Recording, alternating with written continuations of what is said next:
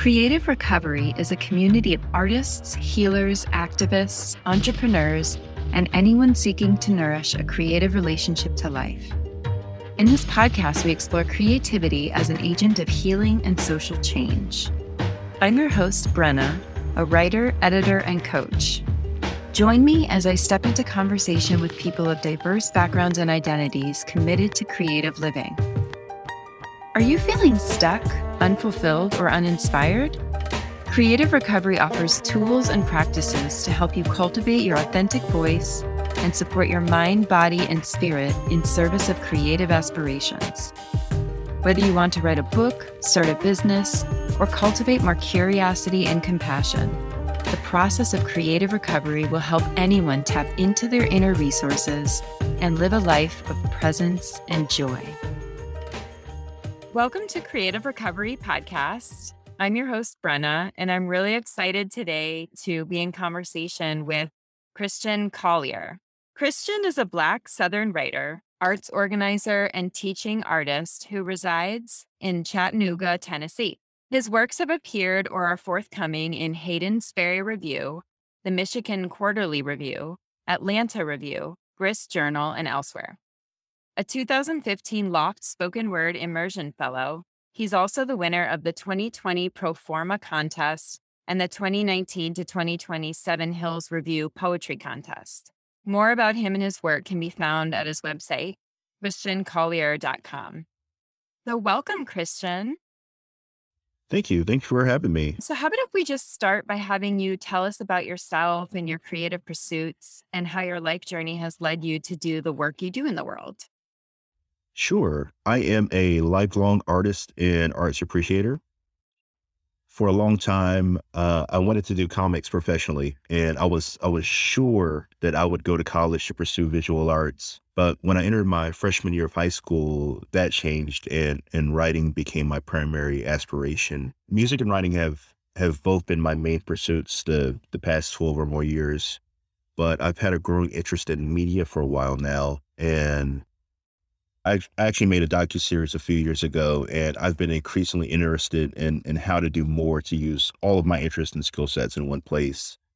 But I think I've been raised to do the work that I'm doing, not just by my parents, but even though I grew up in a very arts-friendly home, but the thing about having artists and artworks that inspire you is that they also tend to grow you up in different ways and influence you. Yeah. Can you tell me more about that? Absolutely. I always say that the really cool thing about being inspired, specifically by being inspired by people who've passed on, because I tend to speak a lot to the dead in my work. But the thing about being inspired by people who are no longer physically here is that you'll never surpass them. You know what I mean? So it always kind of keeps you searching. It always kind of keeps you hungry and in the workshop. And I think that also, and I don't mean that in like a competitive way. I mean, the older I get, the more I see it as just kind of continuing a conversation. I look at my work as being in conversation with those people. And I think that that's a really interesting thing because, you know, all of us carry different ghosts with us, and each of us is a ghost to somebody and somebody else, right? Like the person that you wished you had kissed in seventh grade is a ghost, you know. But each of those things influences you in different way. They influence the way that you think, your actions, and if you're an artist, the works that you do. And so all of those things have kind of given me different permissions. Try this if this thing over here, fascinated you or scares you, maybe that's something worth interrogating and possibly implementing in your own work, things like that. So all of those things have kind of given me different lights along the path and have largely influenced the life that I've been fortunate to live. That's really, I love what you said, that you can't surpass them. The conversation continues, like it's not finished. It's always in progress. Is that what you meant by you can't surpass them? Or Well, I think it means a number of things. Like, I think you're always, because I think that sometimes you can see like, well, this person did this, but I feel like I've kind of expanded upon that. And, depending on, because everybody comes to the table differently. And if you're somebody who kind of sees, you know, yourself in kind of a competitive light, or you compare yourself to the works of other people, you can definitely see it like that. But I think that those people are, at least for me, I can only speak for me, but the people that I always turn to who aren't here, those people are kind of forever etched on the Mount Rushmore of my life. You know what I mean? Like, and I know that nothing I do in terms of just, my own work, I can never imagine myself doing something that's going to surpass what those people did, because they've not only, aside from the work that they've done, the colossal amount of sacrifice and everything that went into their work. And it's just really hard to, like, what can I liken it to? I think that if you had really amazing parents, or parents who've achieved, just an astronomical amount of their lives, you can never really imagine yourself surpassing them. Like, they are forever the torchbearers for you in your life. And I think that that's a really fantastic thing, because, you know, inherent in that is a certain challenge to kind of continue the example that they've set, and to also leave your own individual light upon the world that you can. And I guess that's what it means. I mean, being able to surpass and all of that it means different things, and it really matters. I guess it really is a matter of who's on the other side of that conversation. But for me, uh, if I were a jazz musician, I can't imagine myself being like, you know what, Charles Mingus, I got you on this one. You know what I mean? Like, all right, Thelonious, sit down. I got it from here. So I really look at my ancestors as just being the torchbearers, and if I could just be in conversation with them, that is enough for me. Yeah, I love that. What does creativity mean to you, and what does it bring to your life? And and you can talk about this generally, or sort of in line with being in conversation with your ancestors, which that was very present for me when I was reading your work. Sure, creativity to me, and I guess we'll just start simply. Creativity to me is just someone expressing themselves, and creativity has, in a way, really brought me alive. It has given me a skill set and a knowledge base. It has brought opportunities that have better and enriched my life and the lives of my family. It's given me friends, it's given me mentors, acquaintances, and more. Creativity really has also allowed me to see what else I have the capacity to do. And it's allowed me to create opportunities for people where I live, to experience kind of the same thing. Oh, tell me about that. Sure, absolutely. So, can I tell you like a little story? Yes, please. Okay. And I'm trying to be conducive with the time, but so in 2015, I was in Boston, and I just won a pretty big poetry slam up there. And I'm in an Uber on the way back to my hotel, and I kind of had an epiphany. Like, I just started taking all of this inventory of my life, and it just kind of dawned on me, like, if I, knowing what I know now, and having done the things that I have, if I were 15 years old again, what would I want to see, and have access to? And so immediately after that, I started doing original programming. I started doing a poetry workshop for teenagers, and that's kind of laid the foundation for everything that's come since. And so a couple of years ago, I started an arts initiative called the Plug Poetry Project, and that has changed shape a couple of times too, because the world changed a couple of years ago. But one part of that was a reading series where I would bring a notable writer to the city to workshop with the community for free, and to do a featured reading. And I would have a local poet to open. I wanted them to have the chance to kind of grab FaceTime with somebody who's walking it, talking it, and learn some things. Outside of that, there's a docuseries that I did, a 6-part docuseries to feature local poets. I wanted to give them more exposure, and kind of bring the world into what they're doing. And it's also become a hub of support and opportunities. I wish you publishing and workshopping opportunities out there so that people can, even in the midst of the pandemic, you know, get a little bit deeper in terms of craft. But also I wanted to create a hub where if somebody gets rejected from this place, we can big them up. If they got an acceptance here, we can celebrate with them. And I think that those things are so valuable because, specifically speaking about writers and poets, a lot of what we do tends to be so insular, Mm. you know. So I think that it's really valuable, pandemic or not, just to have a community that can kind of walk with you and maybe soften the blows a little bit and kind of you know help you find your way through the dark a little bit. Yeah, I think it's so important, especially for writers, because as you said, writing does tend to can be very insular, can be very solitary. And yeah, I'm curious if you can talk about, like, I love what you're doing in the world. And I think that it's so important to have a space that's a safe space for authentic expression. And it Mhm. sounds like what you've created is that. And so I would love for you to talk a little bit about how you understand what is authentic expression and kind of what are some of the things that might hinder it? What are some of the things that support it? Okay, sure. I would describe authentic expression as basically just having the ability to effectively and accurately communicate what you're thinking and what you're feeling.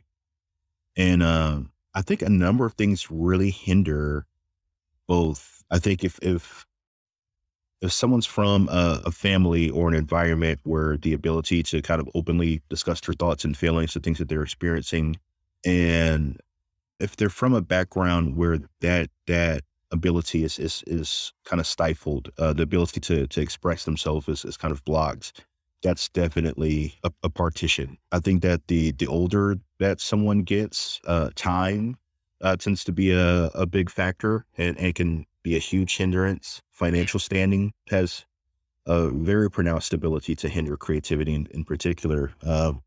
It's really hard to kind of get in the workshop when bills have to be paid and the lights are in jeopardy of being shut off. So I think like we're just really real world things often tend to provide the largest obstacles. And I think that we're at a point in time now where it's a little bit easier to kind of, if you do find yourself in a place where you can't just, you know, openly dialogue about the things that you're experiencing or you're thinking, you pretty easy, if you know where to look, can find resources to kind of help make that possible. And that's it's a much different thing than when I was, 17, 18, 20 or so years ago. So I think that, the advent of kind of where technology is and I guess online support has really, you know, ushered us into a new age in terms of that. So I think that that's really exciting.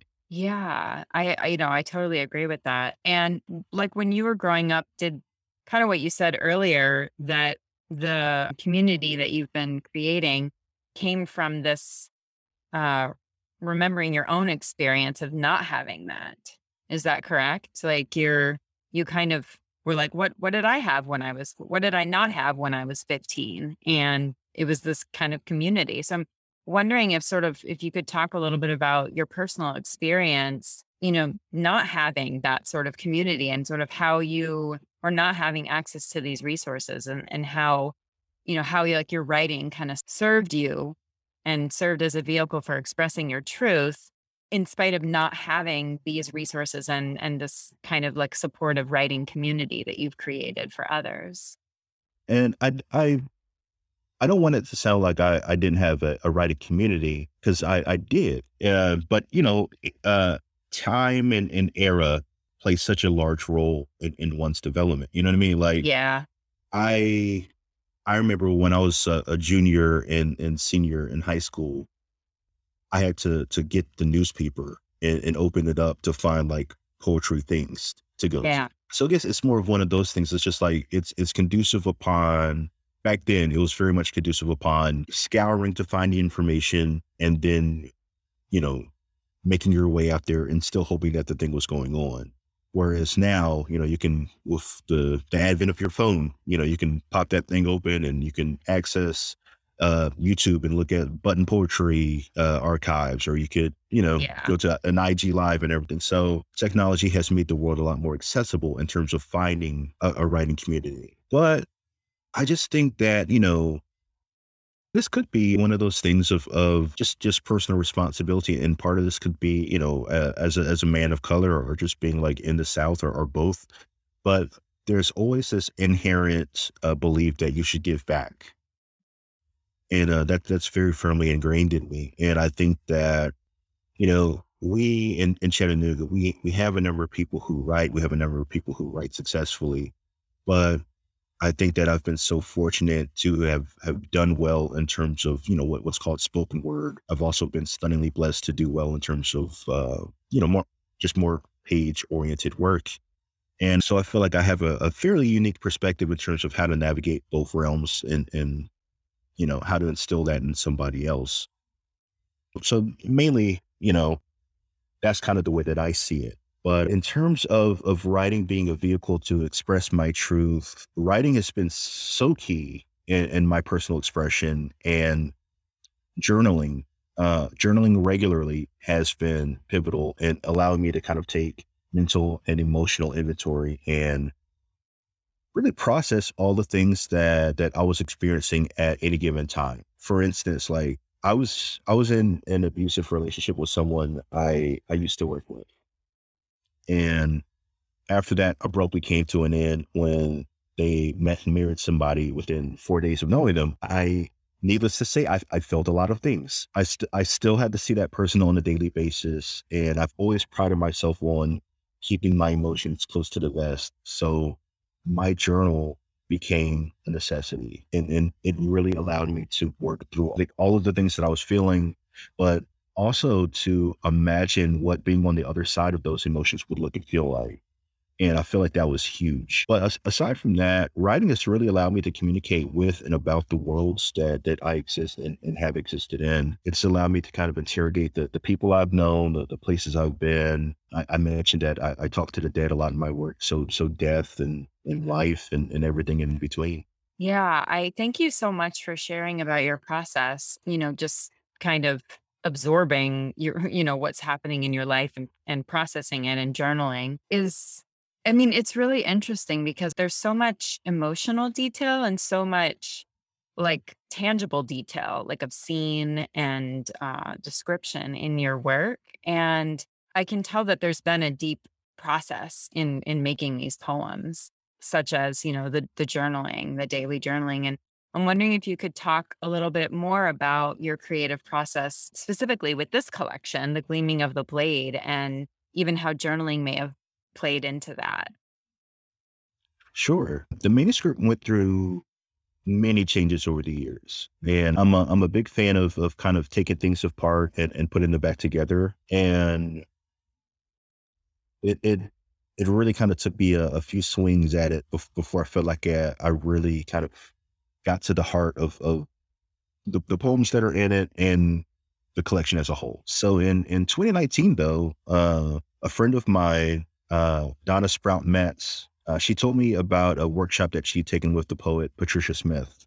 And she said that Patricia lists rules whenever she sits down to write. Like she makes rules for herself. Hmm. And I knew that I was going to take the manuscript apart and revise it from the top to the bottom again. And I thought that it would be really interesting to assign a set of rules to follow in doing so. And some of them, off the top of my head, some of them are like what's the work risky? Something should always be at risk. What did I not expect to say? There has to be something kind of surprising in there to work with. I wanted either the city or the region to play a role in it, to really kind of be a character. And I didn't want to come and play games. I wanted to get to the heart of the work that I was doing, and to allow myself the possibility to be a little bit dangerous. Yeah. And I think that process really helped to kind of cement a sharper tone for the manuscript. And it also allowed me to make, in my opinion, a more definitive body of work. I feel like tonally, it's hitting all the points that I wanted to make.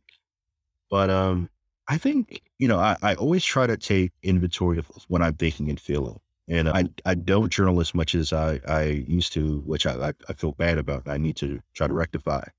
But in harkening back, this is one of those things where time, the older you get, time tends to be a little bit more of a limited commodity. But I think that, and this is something that I didn't realize until after I got the completed version of the book, and I was looking through, and I was like, and there's so much of my life that's in here. But I didn't really realize that there's so many people and so many real life events in it, Yeah. and I think that that's one thing that process of just kind of always being mindful of who I am and who I've been and the places I've been and everything. I carry those things so closely to me that sometimes I don't even recognize that they're appearing. Yeah. They just come out. And like I said, all of us carry ghosts with us, and ghosts aren't inherently like a bad thing, but each of us in all the rooms that we enter, we all bring a certain set of energy and memory and all of those things, that have impacted us with us. I love those questions you ask yourself when you're writing, like what's at risk. And I'm curious what came up for you when you were putting this collection together about what's at risk? Like what were some of the things that came up for you when you asked yourself that question? I wanted to risk a couple of things because some of the poems, I think that some of the most emotionally jarring poems kind of stop on a dime, so to speak. And I wanted that impact to kind of mirror what it's like in that moment to kind of, you know, proverbially get hit in the chest, Yeah. like so I wanted to risk that. I wanted to risk, sentimentality a little bit. I wanted to risk not always being understood. And I think that anytime that you're working with race, if you know, and it's interesting now because we're in the age of critical race theory and the gross distortion in most aspects of what that is. But so the moment that you mention anything about race, people tend to have very strong feelings one way or the other. There's a certain section of the population whose ears are automatically going to turn off and they're already done with the conversation. But I wanted to, you know, I wanted to risk kind of walking for a pronounced period of time through race and really what it's like in different aspects to be both seen and unseen and as a black person living in this country and in this region and underneath that in the city. So I thought that was an interesting lens because it's also one of those things that's so emotionally charged to the moment that you mention it. And so I thought it'd be really interesting to kind of, walk around in that space a little bit. But there are a number of things that kind of jump out at me. There are certain things that just kind of surprised me in terms of what came out. I'm a big fan of starting poems in interesting ways. And I really kind of want to get people's attention from the beginning. And so when I was revising some of the poems, I would take like the most interesting or like the hardest line in it, and then that would be the starting point. And out of that, you get some interesting results because it so distinctly changes the shape of the poem and where the poem goes and what the poem is saying. Could you read one of the poems from your collection? Absolutely. And you can, choose whichever one you feel called to read. Okay. All right. How about When the Moon Couldn't Be Found? That's so funny because that was one of the ones I I wanted you to read. I was hoping you were going to read. Oh, well, you can request poems. All right. So When the Moon Couldn't Be Found. When the moon couldn't be found, John Coltrane seized my ear with the sound of his horn as my girlfriend's father followed me out of Graysville after he threatened to blow my head apart if he caught my brown hand upon her again. The fog silhouette shook its head while I barreled through its shame. It was witnessing again a black man stalked on a dark strand of Southern Road. At 3:37 in the morning, I was a blue locomotive, rage blew from one white town to another under a moonless sky. Coltrane was playing, and I wanted nothing but to be the rush of notes surging from the speakers, painting the shaded inside of my Dodge Intrepid. I wanted to be that free, that anointed by the sweet mouth of a dead god. Thank you. Thank you. That's a really powerful poem. And I think it's a really good launching pad for my next question too, which is, a lot of the poems that are in this collection examine Black masculinity in the contemporary American South, as well as ghosts of the past, as you said earlier, and how it feels to be Black in a country with so many racial divisions and harsh injustices. And I would love for you to talk about how you see the relationship between art and social change, and how does it play out in the work you do in a very personal way too. Sure. I think invariably the world will appear in an artist's work, whether they're conscious of it or not. And I don't know if I necessarily believe in the term like social change because I'm not sure that much ever really does change. You know what I mean? But Yeah. if I can substitute it for social ongoings, then I I like would that. say I would say that those always have a way of bleeding through. I seriously started writing towards this collection in 2015. And that's when so much was going on regarding Ferguson and the AME church with Dylan Ruth, the battle over the Confederate flag and it being taken down and et cetera. And I'd actually received a grant from the Loft Literary Center that allowed me to research and write about issues dealing with race. But race and racial matters really haven't stopped being national news since. There are two poems in the collection that address um, the pandemic in different ways, and that's something that I did not consciously set out to do. But the world always has a way. The world and the goings on in it always seem to present themselves, and they really inform the work. I like what you said about social change being social ongoings. I think that's very thought provoking and really interesting to wrap my mind around. I think, yeah, I think it's really true in a lot of ways. I mean, there's change in the ongoing, but it's like these issues have been going on forever, Sure. I mean, century, like all our ancestors and it's, yeah. And it's like, they change and cycle, but it's like on a big scale, it's ongoing and it probably will always be. I think that's I- really interesting. Why? I just think that the moment that you have something that does change, if you wait 5 minutes, you'll experience the backlash of it. Yeah. And things tend to kind of move a little bit back to where they were. Like after George Floyd, you have like the biggest, racial protests, and the term with the racial reckoning is coined, and that's great. And then you fast forward and now you have, critical race theory, books being banned. The author of the 1619 Project is harassed on a daily basis, and all of those things directly go back to that. If you don't have the needle moving at all in terms of that and that outrage, I really doubt that you get to this point where this is the hot button topic for, conservative people. Yeah. Yeah, that's very well put. I mean, in the context of that, what does healing mean to you? Or like, what is that process? What does that word mean to you? Is it possible, given the kind of ongoingness of a lot of the injustices that we face? I love this question.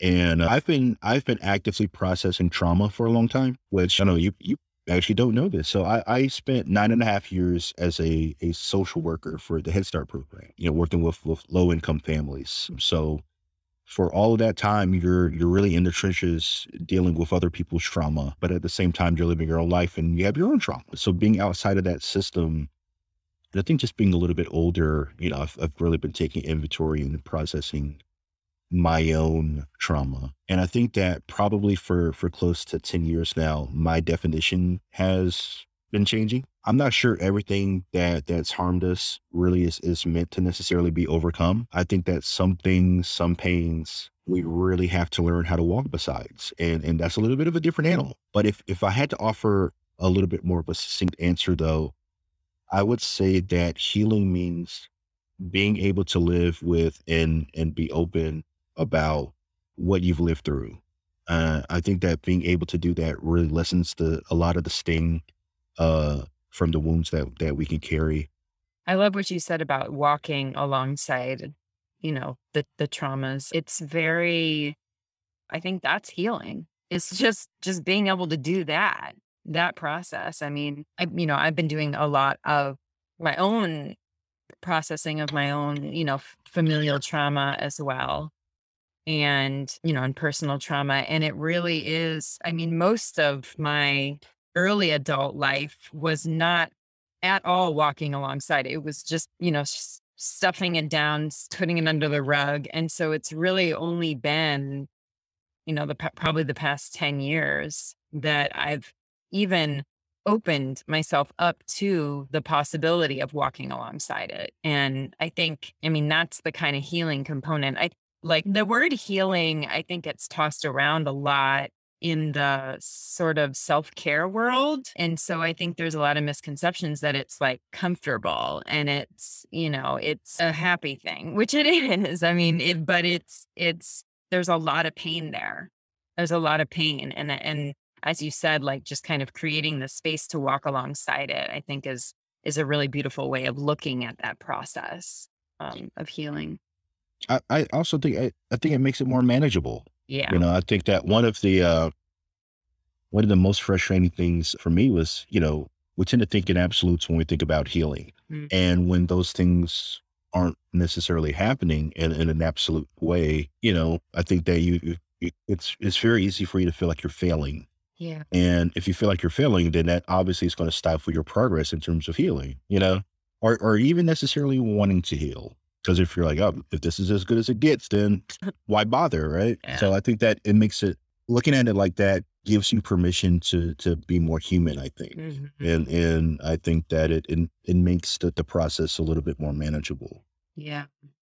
Absolutely. How does creativity play into this process, either personally for you or just in general? How do you see the relationship between creativity and healing?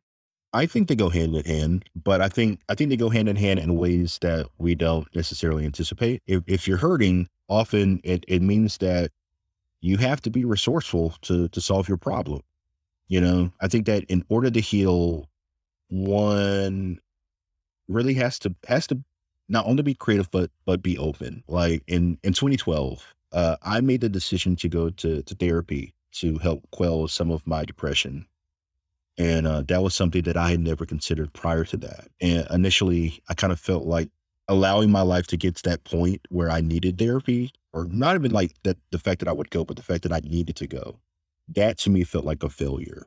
But I'm so thankful that I did it now.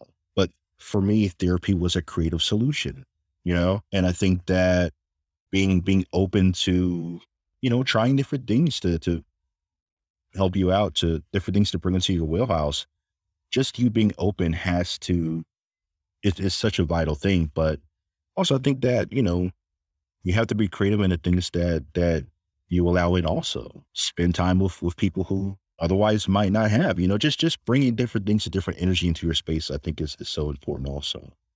Yeah, thank you so much for broadening just the idea of creativity. I think that that's what I try to do with this podcast is really bring creativity into life. It's not just making art. It's not just even self-expression. It's like new ways of thinking, new ways of being open to possibility, curiosity and wonder. And I love the relationship between creativity and healing. It's like that that's the therapy is really, you know, being open to what therapy can even do for you or what it brings up. And then also, yeah, like creatively filling yourself with things that serve you.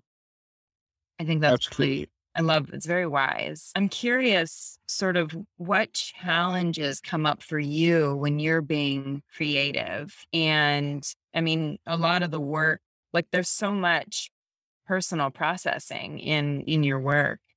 And so I'm curious if you can talk about either technical challenges or, just kind of personal healing challenges or personal trauma challenges.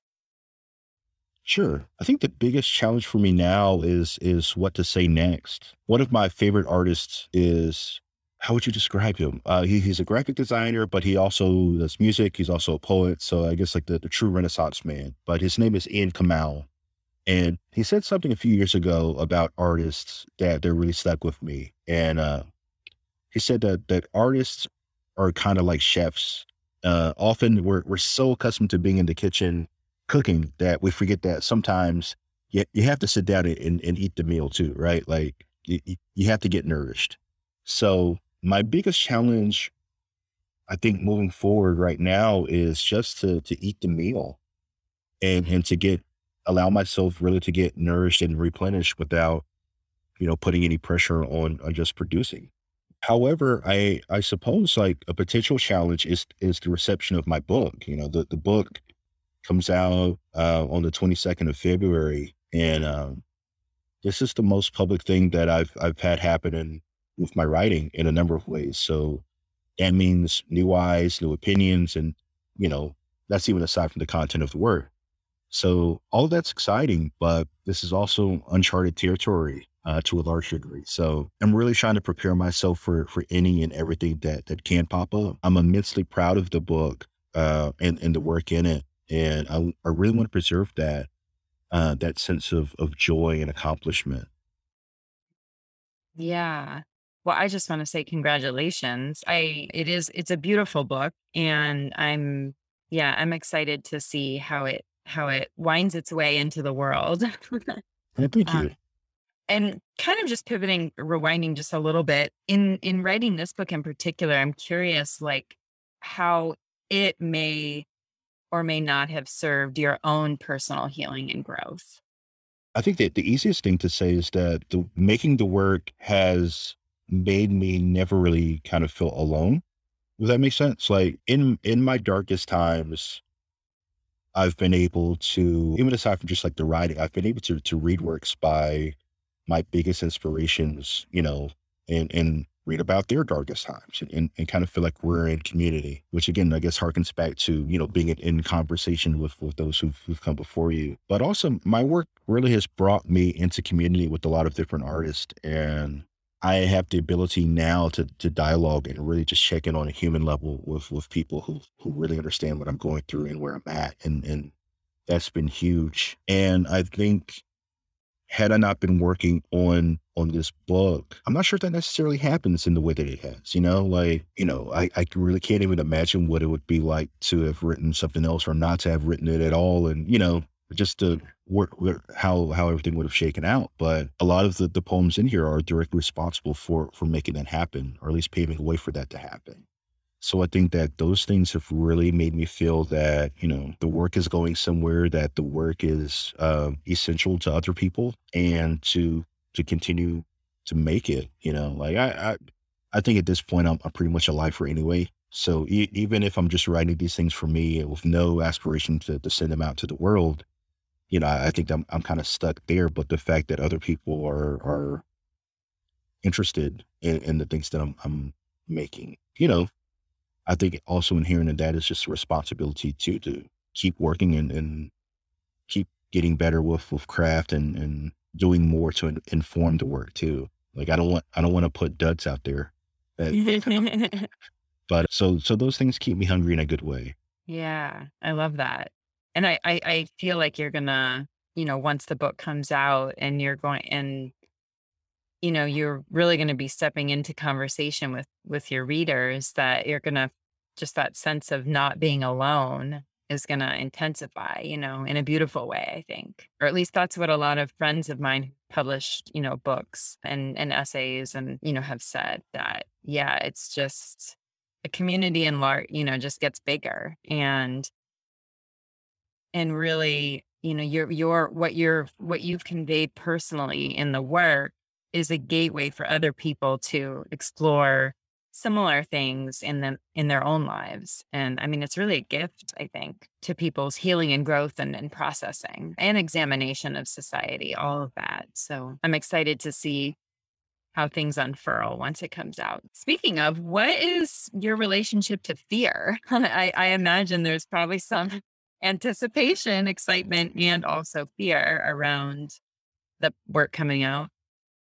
Well, I have a very healthy relationship to fear, and I think that that comes with being an artist. You know, to a certain degree, we invest so much time, energy, money, and more into the mediums uh, that aren't guaranteed really to love us back. You know, Yeah. like Oh, yeah. there's not an abundance of security in the arts, and that's terrifying to a lot of people. There's a lot of sacrifice, and that's scary. Putting yourself out, you know, putting yourself and your work out into the world, that's a scary thing. Rejection is a frightening thing. So fear is always close, but I enjoy working through it. One of my mantras is to not let the moment be bigger than you. And so I always try to keep that in mind, you know, like regardless of what you're feeling, don't let that, you know, don't let that hold so much space that you can't maneuver through it or around it. You know what I mean? And so that's something that's been a nice affirmation to carry with me through the different places that I found myself in. Yeah, that's great. I feel like I'm gonna write that down on a sticky note and put that near my computer, which has a lot of, for kind of sticky notes and words of encouragement. Cause yeah, I mean, there's a lot. Fear is always alongside you when you're accessing your truth and expressing yourself and delving into, yeah, the world of, creative expression. What are some things that diminish your creative spirit? And what are some things that inspire you? Because it doesn't sound like fear really diminishes it. In fact, fear might inspire it. Well, what diminishes? I'm not sure if anything necessarily does, aside from just, you know, the time and space to, you know, access different things and gather information and art and things like that and really kind of process it and then also, you know, sit down and try to make my own. But that's to be the biggest thing. But because I'm always so actively looking for interesting things, you know, like if you were to look at my YouTube history, it's full of like craft talks and art talks and all of these different things. So all of those things keep me, you know, thinking and processing and wondering, you know, well, I love this. How can I work that into, you know, something that I would like to make? But so many things inspire me. You know, like I've been inspired by jazz for a long time. Music has always inspired me, and the past few years, visual art has inspired me. The artist Mark Bradford, who I'm not sure if you're familiar with. Oh, Him in the show notes. yes, Mark Radford, and the way that he works completely changed my writing process, in about 2019, and he remains somebody that I actively check for. Okay, so, Mark Radford, earlier on in his career would do these paintings, but he would not use paint. He would use end papers, which, they're, you know, are used in hair, you know, hair salons. And he would use water and kind of, you know, build them up from there. And then he would layer pieces of like just material, found material and everything. He would layer it and then he would strip it away. Like he would use like a pressure washer or just hard tools and he would pull it out and they could rebuild it and everything like that. And we would get these really beautiful and intricate and heavily textured, you know, artworks. And seeing that and seeing his process, because I'm always enamored by people's process. Just seeing that, it dawned on me. I was like, oh wait, everything is malleable. Every, you know, because I've, you know, if you're writing, you're working with text. All text is malleable. And just having that pop into my head opened up so many doors because that meant that everything was fair game. So I'll take a poem that I've been working on for a while and I'll completely gut it. All of those words that are in it are now like a new word bank. Mhm. And I'll pull them out and I'll just start working on, just putting different words together, trying to make interesting things happen with no aspiration of like this is gonna be the new poem or this is just making interesting things happen. Because we as humans are hardwired for connection and meaning. If I were to take, a wine bottle and a rock and put them together and just leave them there, invariably somebody's gonna walk across and be like, boy, I wonder why that wine bottle's next to that rock. What does that mean? So I'm just interested in getting interesting lines out. And then after a while, I'll start moving them around and seeing kind of how they interact with each other. And that for the past few years, will lay the foundation for something. And then I'll kind of step into that space and keep tinkering, and that'll end up being a poem. It's allowed me to work a lot more into surprise because I have no idea where the work is going. You know, my internal editor is not even allowed into the room at that point. It's all just about moving words around and making interesting things happen. And it's just been such a freeing process. Yeah, that's such a playful way of approaching like revision or even just approaching generation. I love it. I think that, yeah, that you're mentioning kind of the inner editor, inner critic, you know, it's like there's no space for that there. It's just play and that's what you're embracing. That's the process or that initial process. And later the inner editor can come in and start to rearrange in his or her own way. But that, that malleability, that idea of just kind of playing and, gutting the words. I love it. I think it's very inspiring. Sure, it's allowed me to, different things happen when you operate on a instinct on, brain off type of way. And I think that, going back to, I mentioned, jazz being an inspiration, you know, that's kind of the way that jazz solos happen, right? Like, Yeah. I'm not going to map this thing out. If you give me this space between this and this in the composition to get busy, then let me let let me let my instinct take over and just gotta see what happens. Yeah. Yeah, I love that. What's something you're working on now that you're really excited about? Oh, well, I'm not working on. Well, the biggest thing that I'm working on, I guess, right now is just launching the book. Yeah. Um, we've been pounding the pavement and doing really well with promotion, and that's exciting. And we are going to do the official launch a few days after the book comes out. So I'm really excited about that. But outside of that, I'm actively working on my next obsession, and that feels really interesting and a little bit frustrating. I'm reading a lot of different things. I'm researching different artists and art movements, and just really trying to expand my palette and figure out what's going to start coming through. I think that I have a full length manuscript that I'm sending out, trying to find a home for. And the few things that I have been writing, or and the last things that I've been writing, are all kind of in conversation in different ways. And I think that they're probably still kind of tethered to the full length manuscript. And but I'm excited to see what happens once, you know, I shake the tree a little bit and see what else comes out and what else I find myself wanting to say. What's your new obsession? You said I don't know. That's what I'm trying to try. I'm trying to find. There's an Yeah. artist, Heather Phillipson, who says that, she works more with accumulation, uh, than not. And I think that I'm very much in that vein too. I like to accumulate different things, and then, you know, something kind of pops out. But I think that I probably already have it. I'm just not seeing what it is yet. So Absolutely. I think that probably after we get the book out there, I'll lay the things out that aren't a part of that manuscript, and just kind of see what themes are emerging, and go from there. But right now I'm just having fun being in the workshop, and just bringing in different things and looking at it and figuring it out. That's very exciting. I think there's in that space of unknown, there's so much possibility. So what what's one of your creative aspirations for the future? Just and small, big, personal, writing Sure. related or not.